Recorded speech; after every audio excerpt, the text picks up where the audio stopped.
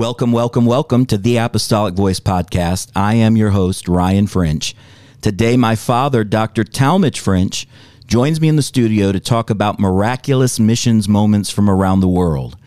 Dad's traveled most of the world preaching and teaching the gospel, and he recently returned from a dynamic missions trip to Serbia, where they've translated his first book called Our God is One, the story of the Oneness Pentecostals, into Serbian. We'll talk about the massive miracle God performed on that trip. These true stories will blow your mind and encourage you for this new year to trust God more completely than ever before. Also, we'll probably take some side roads and talk about Our God is One, which documents the modern origins of the Oneness Pentecostal movement and details the explosive growth of the Oneness Pentecostal movement. His historical knowledge, work, and documentation of the Oneness Pentecostal movement is the foremost scholarly work on that subject in the world. I also plan to ask Dad about where he sees America in prophecy and how close we are to the rapture right now. And I've twisted his arm and convinced him to participate in a segment of Gross Good Great. So that should be a lot of fun. Stick around and we'll be right back in about 60 seconds.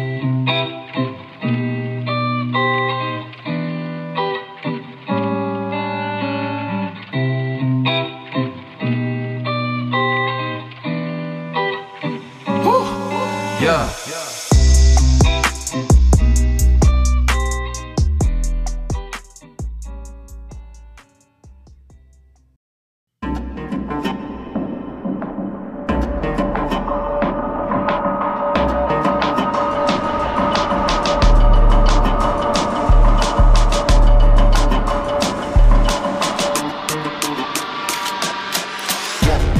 When you get a chance, visit ryanafrench.com for an in-depth exploration of Dad's first book, Our God is One, the story of the Oneness Pentecostals. Dad, thanks for being on the program today. I'm very excited for you to share with our listeners these miraculous missions moments you've experienced throughout your ministry. It's good to be with you. Thank you. Before we talk about Serbia and the miracle that God performed for you on that trip, I want to ask a long three-part question. How did your tremendous passion for world missions become such a part of your DNA? That's one. And two, for those who don't know your background, how did you become such a passionate defender of the oneness message? And then part three to that question is, why or how did you become so interested in documenting how many oneness Pentecostals there are around the world? Okay, well, my passion, I think, for the oneness itself comes from my background in Trinitarianism. So I more or less view my entering into the oneness movement as a revelation. It was a really unexpected. I was kind of an academic kind of person and ended up with degrees and all kinds of stuff in ancient language and things like that. Started early on with Latin when I was 14 and went to the university and studied Latin when I was still in high school. So that was the kind of mind that I have. And then as I began to ponder the doctrine of the Trinity, which began with the question of why was Jesus' name baptism so prevalent in the Bible? So I feel like that I got caught up into it, and as I pursued it and as I looked into it, I realized that I was getting a divine revelation. God was actually showing me things that were clear in Scripture. Of course, when I say revelation, I mean illumination, things that I didn't see before. Suddenly light was on it, and I could see what it really was. And so out of that, I think exactly why it became such a passion, I'm not sure. I just loved it and believed in it and saw it as like a divine work in the earth, that the oneness message is not something we should be compromising or take lightly, or just like that happens to be my religion sort of a thing, but right. There's really a deep felt faith. For those who don't know, you do have a tremendous passion for missions work, and you've traveled almost the entire world at this point on various missions trips.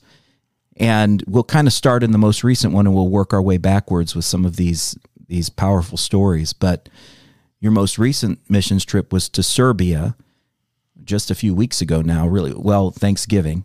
Literally, you were you were there for Thanksgiving. Well, this reminds me of something you asked me a moment ago, and that is, how did I get a passion for researching the oneness movement? Yeah. And one of the things that happened right away, since I was approaching my faith from a very logical research way, the first thing that came to my attention was, well, where are the oneness people? You know, what my introduction to them was interesting, but it didn't give me a broad picture either of the United Pentecostal Church or any oneness group. And everyone that I knew was completely set against it. And so immediately when I became oneness, I began to feel the energy and the excitement to document things about the movement that were totally misunderstood by my Trinitarian friends, not only in college, but in the churches. And so as I begin to, for example, study what the United Pentecostal Church was, that was not the only introduction I had to the oneness movement, but it was really the first church that I became a part of. And then I began to realize that the doctrine could be defended if you took time to do it. And so ultimately, I spent most of my academic career trying to defend, explaining the message of the Oneness Pentecostal movement to my Trinitarian counterparts. So that was the start of it. You know, I've observed you for 38 years now, so it seems to me, and this is just my observation, I could be wrong, but I remember, I guess it would have been the 90s, when you were working on the master's program at Wheaton College, which is what later turned into the book, Our God is One. Right. And I remember as you were talking to people in China and in different parts of the world, and you were discovering whole massive groups of oneness Pentecostals that no one even knew about at the time. And I don't know, but it seems to me like through those experiences and the stories that you found there, God just put a passion for worldwide revival and missions work around the world. It's like you started to develop a real love for that. And at least that's my observation. But I wanted to say that in the 90s, before your book came out and your research was done, it wasn't just Trinitarians, I think, who viewed us as a very small, insignificant movement. We even had a little bit of a inferiority complex ourselves as oneness people, where we kind of looked around and thought, you know, if you look around at your local church and your local city, you think, well, we're a pretty small group. And a lot of oneness people felt that way, but you really shattered that preconceived idea with your research and shed light on just how massive the oneness movement is worldwide. Right. The entire question of the size of the movement, nobody had ever really tackled it. Right. People had talked about it. I became increasingly convinced that it was massive, but exactly how large, I spent a lot of years. You talk about the 90s, but in the 80s, I was at Wheaton College in Chicago studying Greek and Hebrew, getting a degree in ancient language. But at the same time, I was studying theology and doing it in order to address issues that the oneness movement was interested in. And I realized that I had a professor that said to me, a very, wasn't meaning to be, down-putting.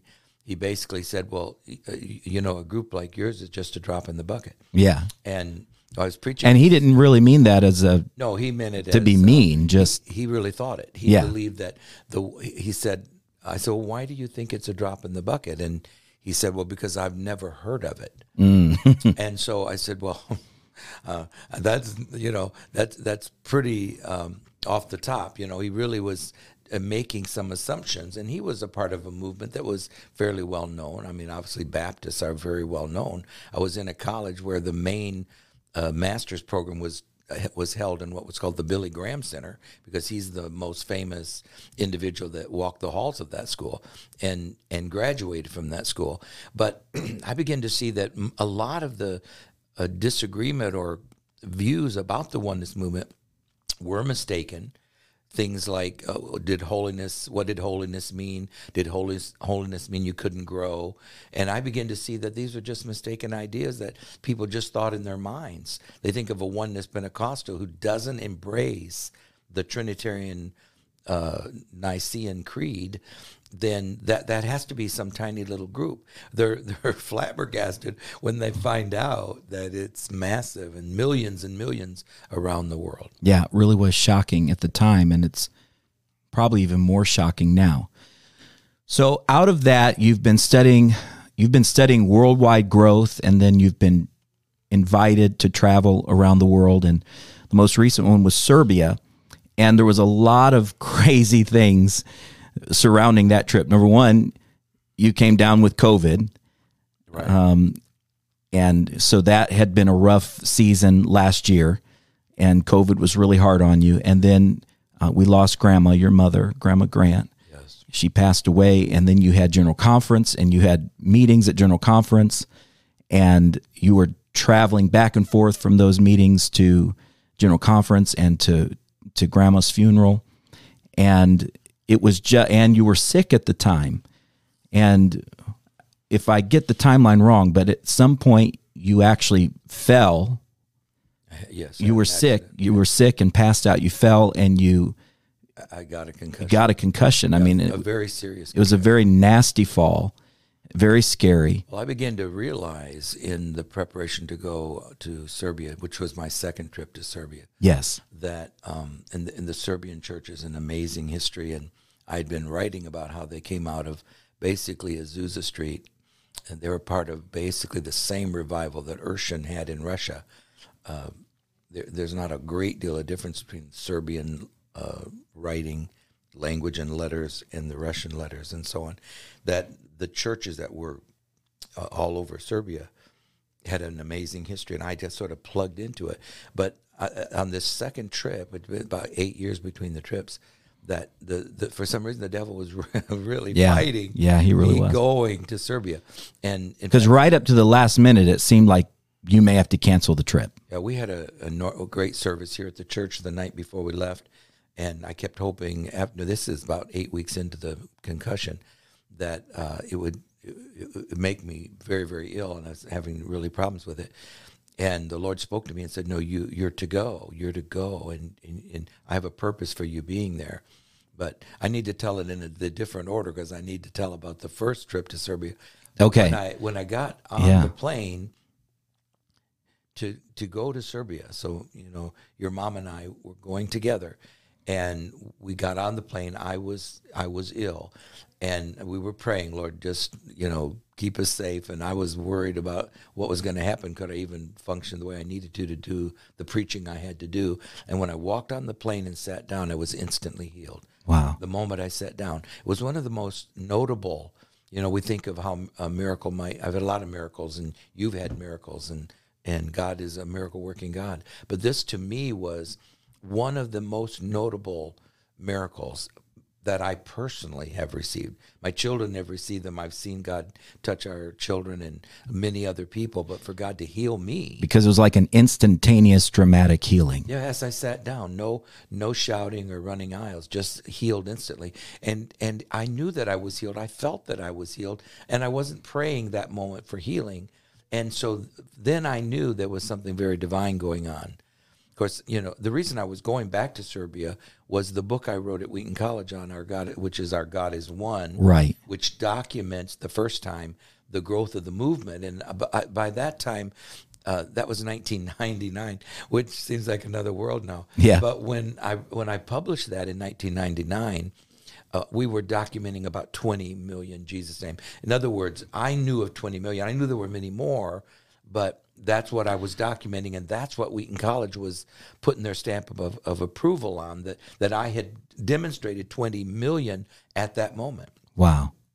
So while I was going back, the Serbian church was translating Now, you have to understand the interesting dynamic here is that the Serbian oneness movement is really Slovakian. Yeah. They 200 years ago, they migrated down into Serbia. So all of those oneness people, not every single one, but I mean the vast majority of those churches, those pastors, they know both Serbian and Slovakian, but Slovakian is their first language. Yeah. And so they translated "Our God is One" into Slovakian, and they use it because they're, some of them, highly educated men and women, and they use it to give to Trinitarian pastors all around Serbia, all over Croatia and that part of the world, and to show them that the oneness movement is a dynamic, growing, so they don't have this false view of the movement.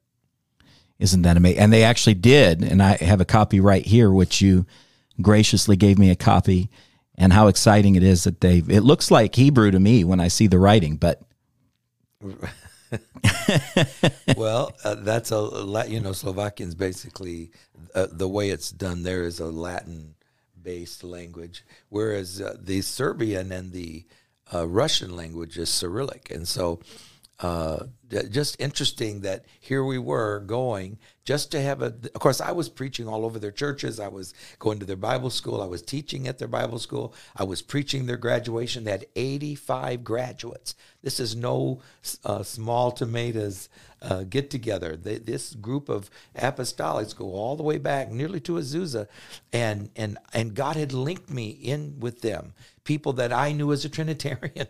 They knew long before I was around. And so God was linking us together. And then he used that trip to heal my body and demonstrate that he had a divine purpose. He healed me right on the airplane. Did Urshan actually travel to Serbia himself? He did not. That I know of, no. He traveled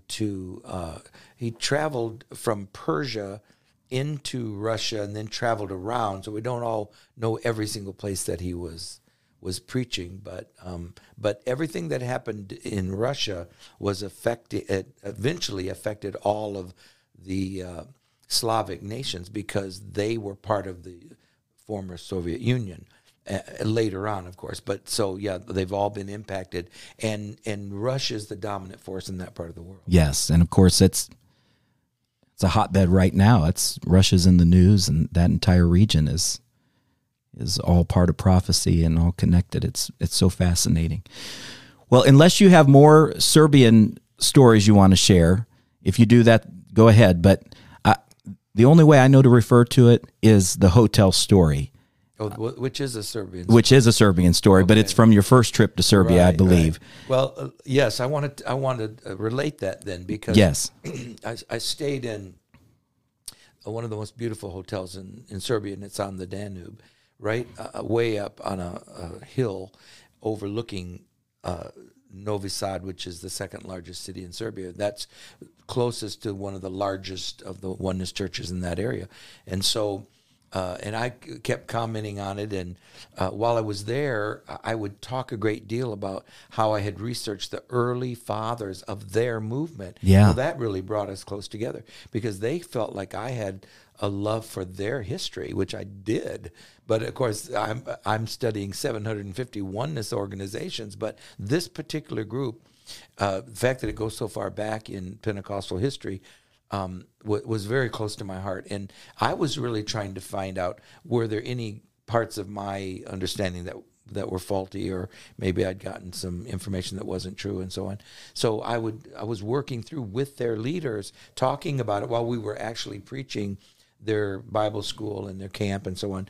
And so a fellow brought me a book that was a Serbian pastor, and he said, this is, and they would talk about, for example, I was talking about their history, and one preacher stood up. It's very hard for me to talk about because it's so powerful, I guess. But and said, well, his father had been in a prison, arrested by the communists, and were put in prison in Serbia. And I said, oh, I'd love to see and I had seen how people like Mayton and Anton Huba and others had been arrested and beaten, and their story. I mean, I had found very old newspaper that told the story of one of their arrests and how, I mean, they weren't just beaten, they were almost killed. And they were thrown into the dungeon. And I had been talking about that. And another preacher said, well, Reverend, spoke perfect English, said, well, Brother French, my grandfather was converted in that prison.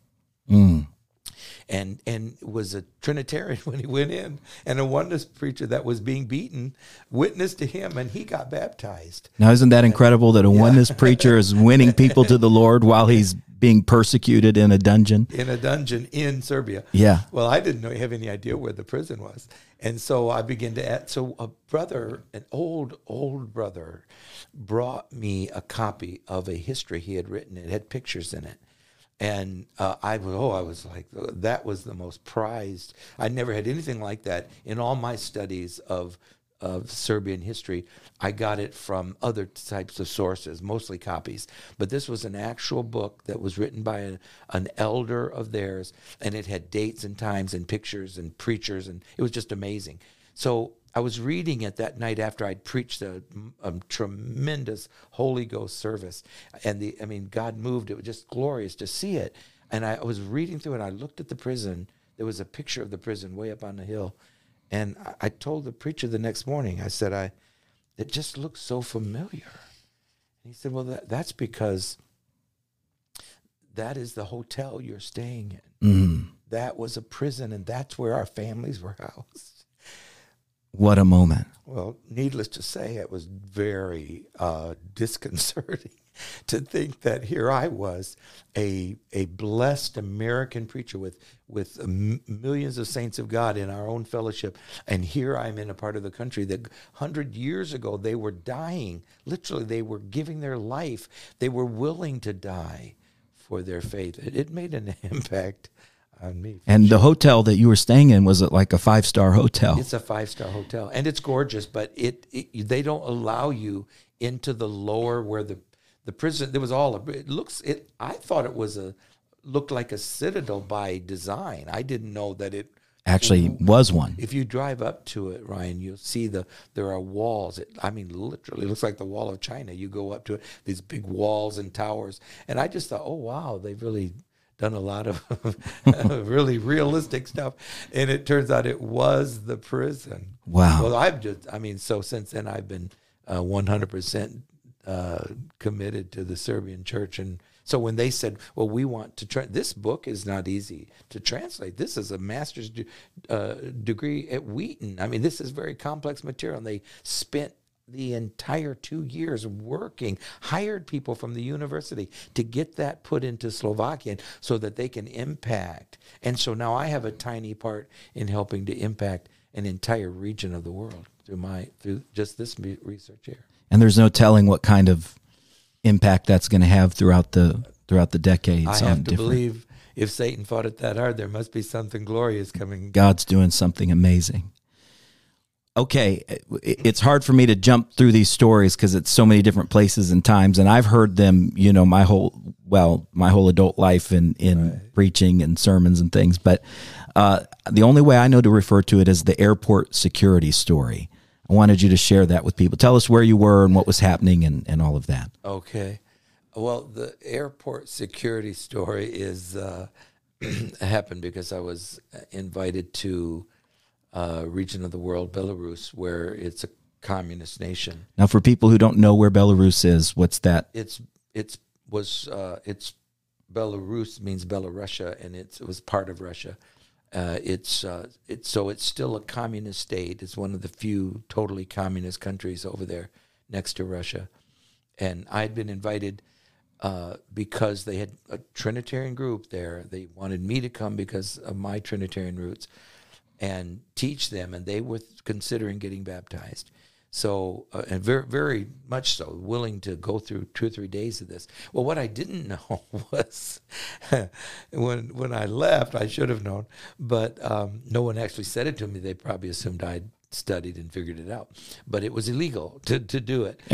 And so I got there, and you could have been arrested. I had my Bible, I had my projector, because I teach with my own projector. Now, I don't want to throw any missionaries under the bus, but that just seems like a detail they should tell you when they invite you. Well, I'm sure they assumed I had enough sense to do it. But so I got there, and I don't know why. Later, a missionary told me that they probably did this because of the corruption. They wanted me to bribe them to get into the country. That was their explanation. And so I arrived in the country and was trying to get in because I was going to go preach to these Trinitarian preachers. And it was a 3-hour drive from where I was. I flew into Minsk, and I stayed in Minsk, and they told me to leave your stuff in the hotel, and then we'll go, and we'll be gone for several days. So leave your stuff in the hotel to fool them, kind of do it that way. And so I did, but I was trying to get in the country, and they told me you're not getting in the country. You have to get on the next plane, which is going to be so many hours, and you're going straight back because you have not gotten the proper rubles, they said, which I didn't know there were different rubles. And so I said, well, I can, which is a money, which is their money. Yes, their money. And so it got quite loud. They were hollering at me. They had guns, and they were soldiers, and they were going to make me. Yeah, this isn't like our American TSA security. This is communist nation, scary AK-47. Right, and they know that. They know they're scaring you. And so I was trying to decide what to do. I had to sit down and wait. And a soldier from across the inside the airport, they weren't going to let me in.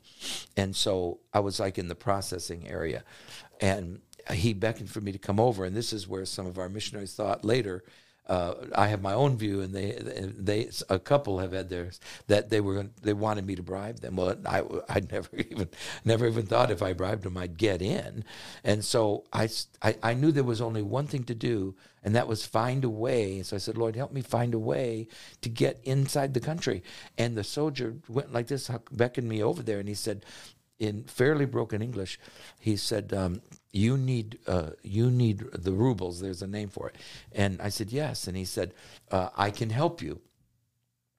And of course, I immediately thought, oh no, this isn't going to end well. And so he said, well, I can get you the rubles. And he said, right over there, and he showed, I could see it where I was. He said, I can transfer the rubles. So I made arrangements to give him the American money and get the rubles from over there. It wasn't a great deal of money, but it was a few $100s, maybe a little more than that. And I forget, it was for the visa, to pay for the visa, something. I said, well, I got all kind. I had rubles, they just were the wrong ones. And so he said, well, come with me. He gave me the money, and he said, now follow me. And I walked through an airport. I never went through security. I never went through. When I got to the end, we went through this hallway. My luggage was sitting there. And he said, I'm going to stamp your passport. And he did. And that's it. Never asked me for a bribe. Now, if that was the intent, I don't know.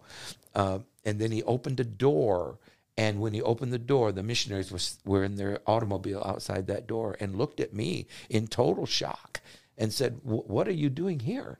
And I said, this is where they've had me come. And they said, well, this is the back of the airport. You are not coming out the exit. You're coming out a back door. And I said, I guess I am. And I showed him I had all my papers. Everything was done. And the missionary looked at me and he said, I told him exactly what had just transpired. And he said, that had to be an angel. So I said, well, I wouldn't doubt it. And of course, those preachers got baptized and became a part of the kingdom of God and the oneness movement. So for some reason, we needed to connect. And those brethren, we needed all the way from America to there. God got me in spite of all the opposition that was there. Even in your hotel, you had trouble at some point, didn't you? Well, I was gone 3 days, and so they took everything I had. And from your hotel room? From my hotel. I took everything I needed, but I left all the rest there. And they took it, and I had to go to the police what station or whatever, and told them they had everything. They didn't have my Bible, they didn't have my projector, but they had all the rest of my stuff. And I told them that I'd gone. I was teaching at a meeting. It was several miles away, and I had left my things there. And they gave it all back to me. Wow. They said, and then they said, well, they looked through my things, and they said, well, why do you have a Bible? I said, well, I'm teaching. And they said, oh, no problem. And they wanted to know why I had a projector. What did I need a projector for? I said, I'm a teacher. I have a PhD. I'm here teaching. And they said, oh, that's good. And it was so, it was my first and last experience with the communist country. But the pastor there in Minsk has a PhD in chemistry, and I preached in his church, and he's been arrested 3 times at that point, and I couldn't even send him my book because they don't allow it. They won't allow it. Won't let me mail him the book. Wow. And as Americans, I think we're kind of oblivious to the reality that there's still places like that in the world. Many of them, lots of them. Exactly. Wow. That's incredible. Okay, I want to ask you about, and the only way I know how to ask this question is, I wanted you to tell the Tibetan monk story from China and Singapore. Oh, okay. If you can. You can lead up to it however you want to. Okay. Well, one of my passions while I was still, I'm talking years ago, I was still at Wheaton College. I was working on my master's, and I met some Chinese Baptist students, and I became very, very aware that they knew of hundreds of thousands of Jesus-name people in China. And so through that, I came to be aware of the growth of the history, and I began to research it. I've spent now years researching the history, meeting with leaders of the Chinese movement. And but while I was there, one of the criteria for me to do the work on the growth of the movement, remember, this is Billy Graham Center. These are Baptist people I'm doing research to show that the oneness movement is not a drop in the bucket. Yeah. And they said, well, what you've got to do to get to, if we're going to award you your master's based on this research, then you have to find places where there are no oneness people. Start with that. I mean, I've been working on all the others, but they said, now we don't want to know, because they kept thinking I would find places, and I couldn't find any. And so they finally just said, okay, your next project is to find places in the world. And I said, well, I don't know where to look. I don't know where you think it might be. And so they recommended 3 or 4 places, but the number one was Tibet. And so I spent a couple years, and I couldn't find anybody in Tibet. So I got this call that I was, they wanted me to come to China, come through China, went through China, ended up at the Bible school in Singapore. But that was my trip. And the Singapore trip was amazing in itself. But on the streets of Hong Kong, there was a preacher preaching, and the missionaries told us that man was preaching Acts 2:38, and he was quite prolific and very, very anointed right on the streets of Hong Kong. Of course, Hong Kong is free, and so in the process of that, I got to meet him and talk to him. And he was shocked to find out that I was Jesus' name. And I said, why are you? He could speak pretty good English, and he said that he had been born in Tibet and had been evangelizing Tibet. Well, I was absolutely stunned that I would meet a street preacher in Hong Kong who was from Tibet.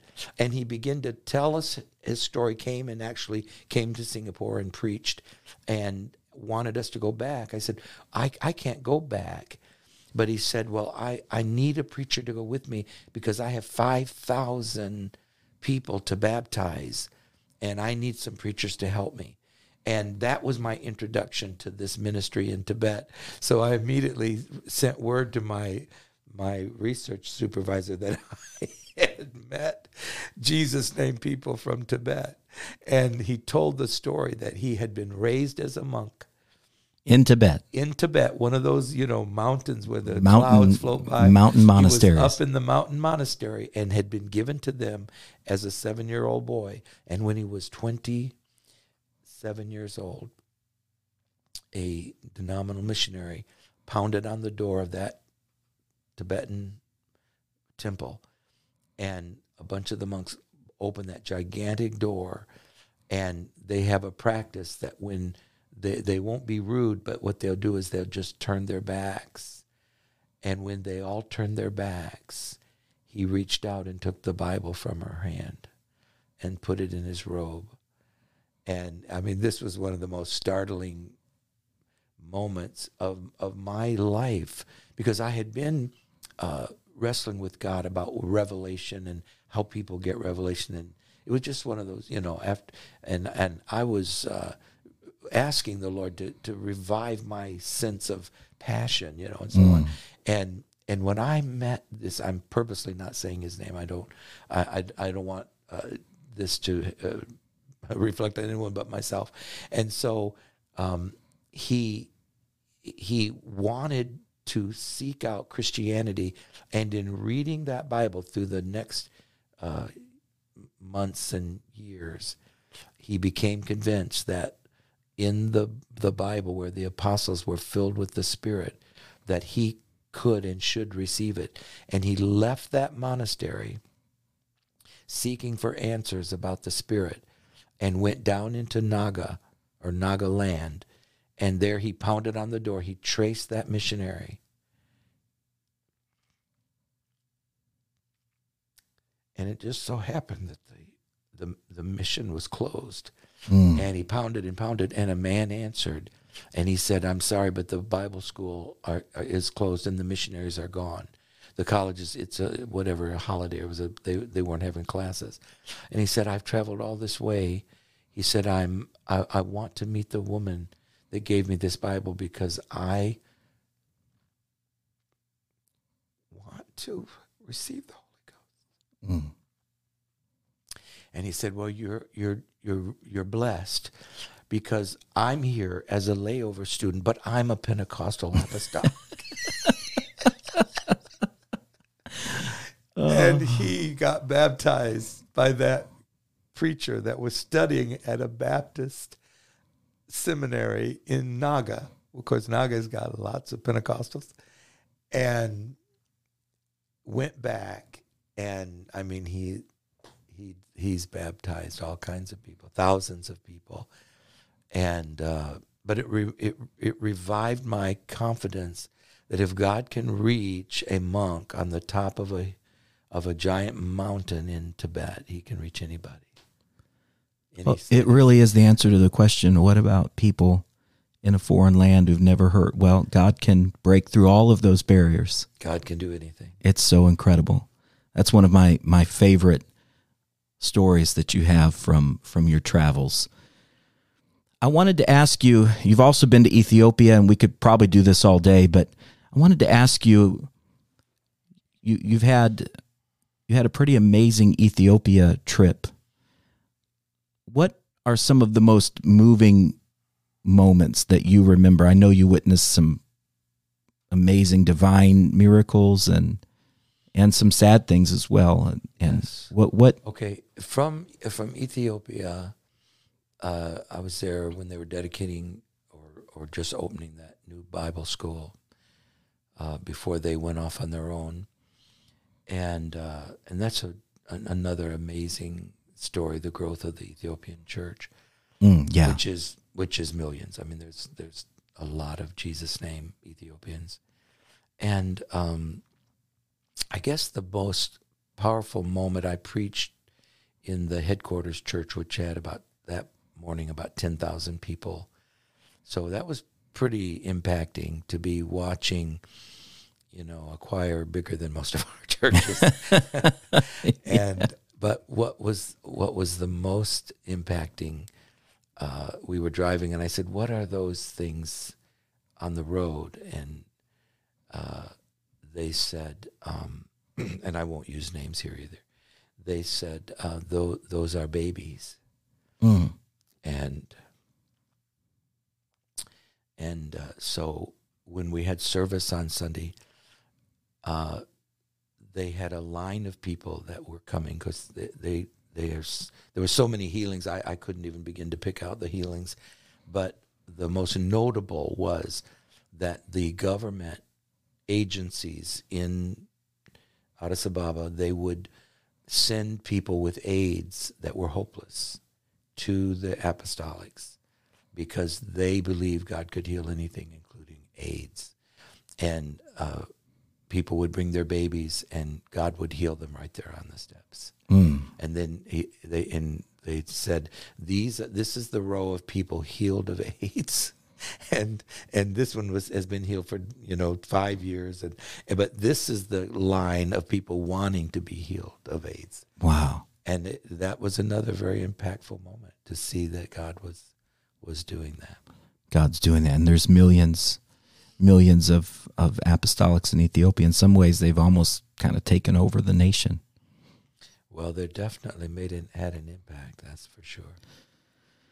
I know I'm putting you on the spot when I ask you this question, and you probably don't like it, but I know that in your research, your documented research, you've estimated around 20 million Oneness Apostolics around the world. But what is your best guess or estimate? It would be an educated guess, of course. What do you think is the number of Oneness Apostolics around the world today? Okay. Well, I don't have to guess. Oh, you want me to guess? Well, you could do both. You could give us your official number and then your guesstimate. Right. I don't hardly ever guess, at the number. Right. But since the research in 1999, that was around 20, and then I make the case in Our God Is One that there has to be quite a few more because we know of them, we just don't know their size. And I made that case before the committee that, I've only been able to prove 20 million, and they were stunned at that because that made us larger than almost any group you can name out there if you're talking about, different groups. Now, not the largest group of people in the world, but in terms of just individual movements. Right. And so now we're talking 23 years down the road since then. And I've been keeping track and studying movements on a regular basis. Like as recently, not too many moons ago, I was in the Philippines, and there's almost no doubt now that the UPC it really has a massive movement there. Just recently, they've documented, the UPC itself documented that the Filipino work, that our UPC is at 1.24 million. Now, that's amazing. That's amazing. Okay, that's UPC. But there are 120 Jesus-named church groups in the Philippines. Yeah. All right, and one other of the Filipino works is massive, and then there are 119 other groups, and I've been studying all of those. So that puts the Filipino work in the millions. Yeah. And this is true of many countries you can do this with.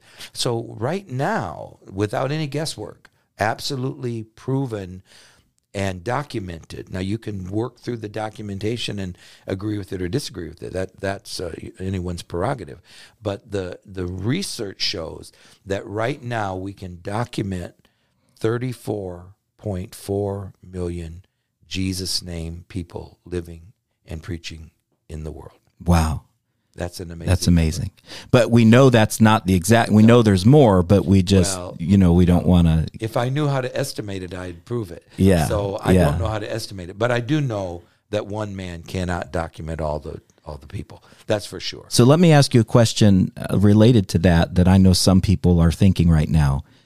What region of the world has the most? Is it North America? Is it Europe? Is it South America? Is it Asia? Yeah, it's a very good question, and I have to say that America has, I've documented over 6 million in the United States, so that's the largest concentration of oneness people. But the largest single organization, the United Pentecostal Church is global, and you're asking me regionally, so I'm kind of going back and forth. But Sure. Like the UPC is global, and so if you put them all together, we're very close, or maybe even over 5 million. So that's a lot of people. But the Chinese work, I've always said the Chinese work is the largest single organization or concentration in one country, and I do think that's true. I think that the Chinese movement, because there are more there than just the single one a documented group of Pentecostals. There are other groups of oneness besides that. But they're incredibly hard to trace because of... Well, interestingly, Ryan, did I show you the just this year, Harvard did a documentation The book. of the Jesus Name movement in China. Yeah. It's the first time ever it's ever been done. Yeah. Because, years ago, they used to do is kind of act like oneness people were like the step, kind of like the step kids. And, put them off in the room somewhere. And I, even in my early days as an apostolic, I saw it going on. And I felt like, well, if we could correct all the misunderstandings, some people would at least start thinking you're not some oddball from Mars. Yeah. So when people start saying, well, oh no, the oneness people are the largest. For example, we are definitely the largest single group of Christians in China. There's no question about it. No matter what number you go with, it's in the millions. So next to China, besides the oneness movement in the United States. Now, in the United States, there are approximately 380 oneness groups that I'm researching and have for years. And they're based out of, they're based out of the United States. They all have missions works. Right. So, when you talk about regions, I prefer to say, okay, which single group has the largest concentration? And that's what I mean when I say Ethiopia in Africa is the largest single concentration in Africa. That's Ethiopia. And then it would be China in Asia. So this means, now some people don't know this, there's a very large group of Jesus Name Pentecostals in Japan. A lot of people don't know that. And there are multiple Jesus Name groups in Japan. But we don't tend to keep in contact with people that are in these foreign settings, and so we know very little about them at times. But the movement is just it's far greater than most people ever imagined it was.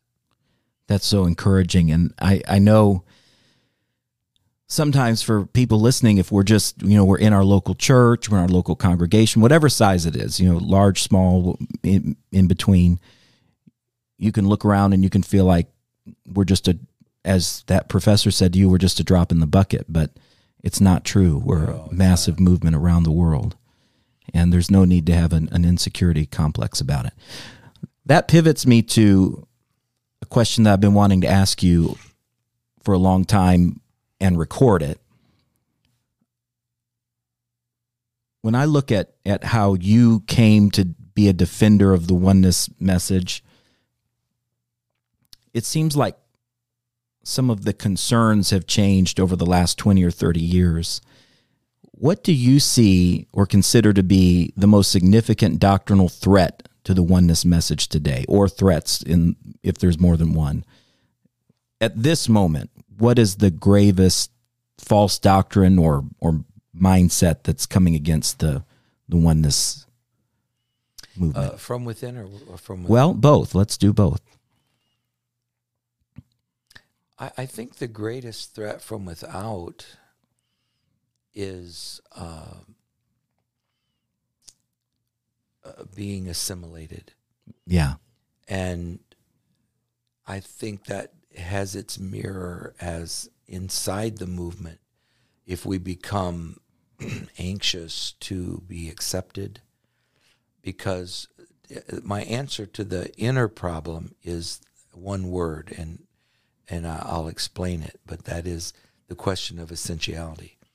If the oneness message is not an essential message, if holiness is not an essential message, or the new birth is not an essential message, then we will in turn become something else and basically become like all the others. If the one thing that distinguishes us is the oneness of God, no question about it.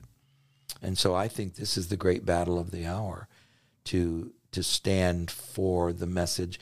And, we haven't done, the best scholarship has not been done. There's so much left to be done. It's like we don't need to think that, we've done all there is to do. Now, the Lord could come, of course, but there's so much we can do to defend and to be and to have growth and have revival, maintain revival, which I think is a constant struggle. The larger you get, the more difficult it can become to inspire revival throughout an entire movement. But that's an essential thing as well.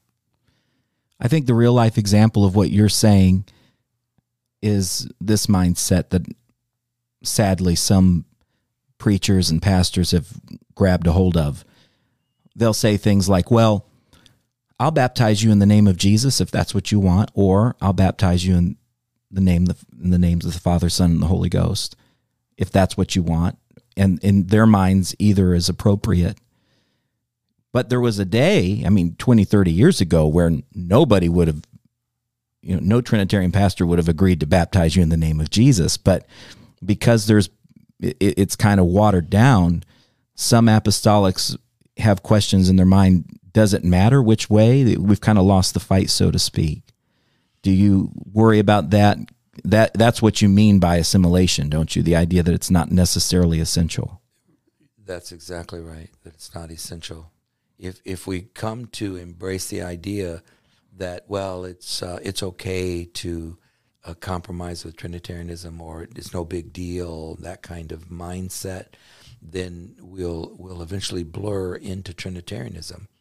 And of course, we have the added concern right now because let's say I'm correct, and we have at least 6 million Jesus named people, in 300 groups across North America.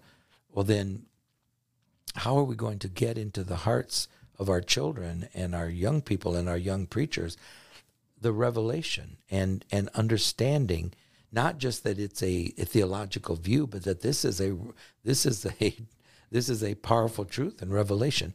We tend to do it, but if we lose that battle, then we could become, accommodation basically turns you into what the dominant culture is, and we have to resist that. Well, I actually see this as a two-pronged problem, because you wouldn't have the worry of assimilation, people wondering whether it matters or not, if you didn't also have at the same time a lowered view of the Bible, or a view of the Bible where it's less literal, and the approach where, we don't have to be so concerned about every single word. The oneness movement and even the modern outpouring of the Holy Ghost was birthed from people who had a very literal interpretation of Scripture, and they read and said, okay, if that's what the Bible says, I've got to be completely obedient to the exact words. But as people have kind of lost that high view of Scripture, maybe that's the right terminology. Do you see that as well, it being kind of a two-pronged problem? We need to, one of the ways we can correct the wishy-washiness that some people are developing on the oneness would be to take us back to a high view of Scripture. Well, if there is a wishy-washiness, and you can see it in certain instances where people are like de-emphasizing, or they don't want to be too strong, or maybe they want to have be included in Trinitarian things in a way that says there's no difference, there's no problem. Sure. Well, see, that's a kind of watering down that will end in the demise. The dominant group, the large group, the Trinitarian group is going to win. They're not going to give up their Trinitarianism. Right. And so if we blend into that, then eventually your children know nothing about the original message. Same is true with holiness. Now, the issue of the Bible, to me, is the great battle that we face in our generation. There was a time no oneness Pentecostals would be arguing whether the Bible had errors or whether parts of it were mistaken and so on. That's all come from modernist views that are impacting young people today. And as you say, we need to do exactly what the old-timers did back at Azusa and say we're going back to the Bible. This is, and of course, many Christians are taking a stand for the Bible, but you have to be, as a movement, we need to make sure, as a oneness movement, that we recognize that the Bible itself is under attack, not just doctrine, right, but the Bible itself, and then take a stand for the Bible as infallible and perfect in every way, and the source of all revival. It comes from the Bible. The Spirit and the Word agree. Yeah, you can't have a doctrinal argument with someone who doesn't believe fully in the document that you're pulling doctrine from. Right. All right, I want to pivot because we've talked about persecution a little bit today in other parts of the world, and I wanted to ask you if you worry the American church will suffer the kind of persecution our brothers and sisters have suffered around the world before the rapture takes place. Do you fear that America will get to that place of persecution? Well, I can't say that that I see that coming.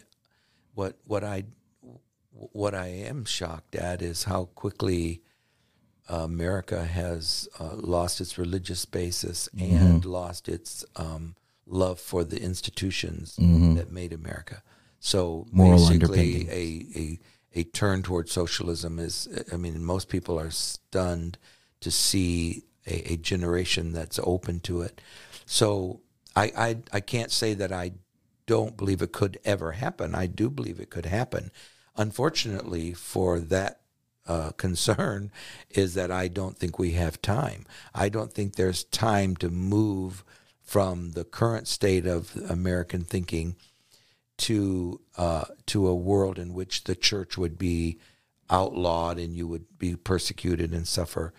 I believe the Lord is coming sooner than that. So we're both pre-tribbers. We believe the rapture is going to take place before the tribulation. That's right. And you and I believe that we're pretty close to the rapture. I think we're very close to the rapture, and that everything that we're seeing right now, even these trends in the U.S., although you can't base what's happening in the U.S. and then predict the rapture based on the United States. Yeah. But I'm one of these. I'm one of these that believe that I've come to believe it in the past number of years that the reason that the Babylon in Scripture is difficult to pinpoint is that people have missed that the things which describe Babylon are describing a place like the United States. Mostly, of course, that it's a great economic center. And there have been many economic centers, and America could fall from grace and have no, we could become the poorest nation in the world, I guess. But it would take at least some time, and I don't personally see there being that much time left before the Lord comes. So you don't feel like there's any prophecy that is yet to be fulfilled, that we're not waiting on anything to happen necessarily? We're waiting on no prophecies to be fulfilled. All prophecies that remain can and will be taking place in the time of the tribulation. But I happen to believe, and I'll finish that statement now that I'm thinking about it, that the U.S. itself is becoming the Babylon, the modern Babylon that Revelation describes. Wealthy, hedonistic, hedonistic, sending out, basically becoming missionaries of the of the vulgar and so forth. Ambassadors of sin, yeah. Yes, that's America.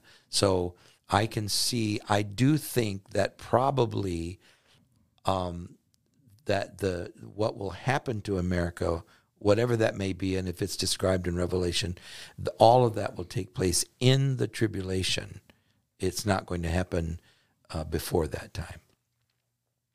Now, if you believe you're going into the tribulation, then you would accommodate that to that. I don't. I believe we're raptured first, and then and that rapture is very, very close. Yeah, we're really getting close to it. Do you feel like the rapture is going to take the world by surprise, or do you think that the church is expecting it? Do you mean the world expecting? Well, the church. Do you think the church is expecting it? I think the church is so far backslidden. Oneness Pentecostals hopefully are awake, or most of them, but I think it's going to shock the world. Yeah, I do too. Well, we've got to be ready. Dad, thanks a lot. In just a second, we're going to come back and do gross, good, great. So a lot of arm twisting happened to make that happen. So stick around.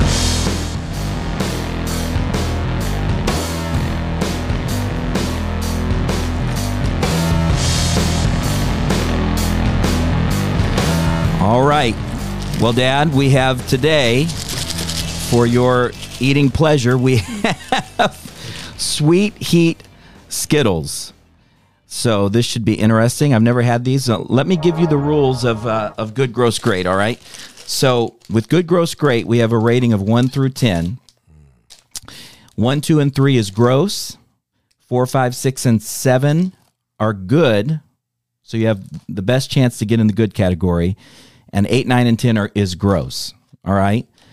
And it's very difficult to get things in the great category. It doesn't happen very often. The other rule is it has to be something we've never tried before, and it has to be something that other people, the listeners, can get in their local grocery store or Walmart or something like that. So it can't just be a local product. So are you ready? Yes. I wish that people could see your face right now. So these are Sweet Heat Skittles, fruity flavor with a spicy kick. These are new. They just look like normal Skittles here. I'm going to open up the bag. The other rule of Gross Good Great is that you have to chew into the microphone, because this is not a video presentation, so people have to believe that this is real. All right, here you go. I'm going to give you a handful. You can do as many of those as you want. Oh, boy. All right. Okay, are you ready? Are you just going to eat one, or are you going to eat more than one? I'm going to eat 3. Okay. All right, I'll do 3 too then. All right, here we go. 1, 2, 3, go. Sweet Heat Skittles. Oh,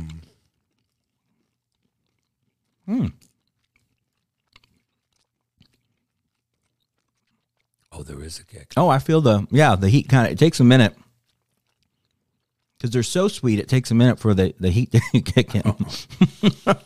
Yeah.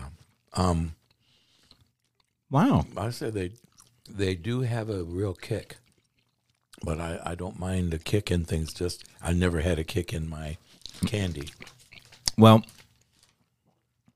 it's strange because it kind of hits you in the back of the throat. That's right. All right, I'm going to try one more before I give my rating here. I think I'll let you do that, and but I don't think they taste bad. Not bad at all. All right. 1 through 10, what do you think? All right, tell me again the scale. So 1 through 3 is gross. 4, 5, 6, 7 is good. It's good. 8, 9, 10 is great. Okay, I would say they're good. Okay, which number though? You got to give a number. How good? 5 good, 6 good. 5 good. So it's not something you would ever buy. No. Yeah. I think I'm close to you there. I think I'm going to give it a 6. It's definitely not great, but it's not gross either. So You know what it reminds me of is they used to have a candy that was like a same size, but it was like a cinnamon.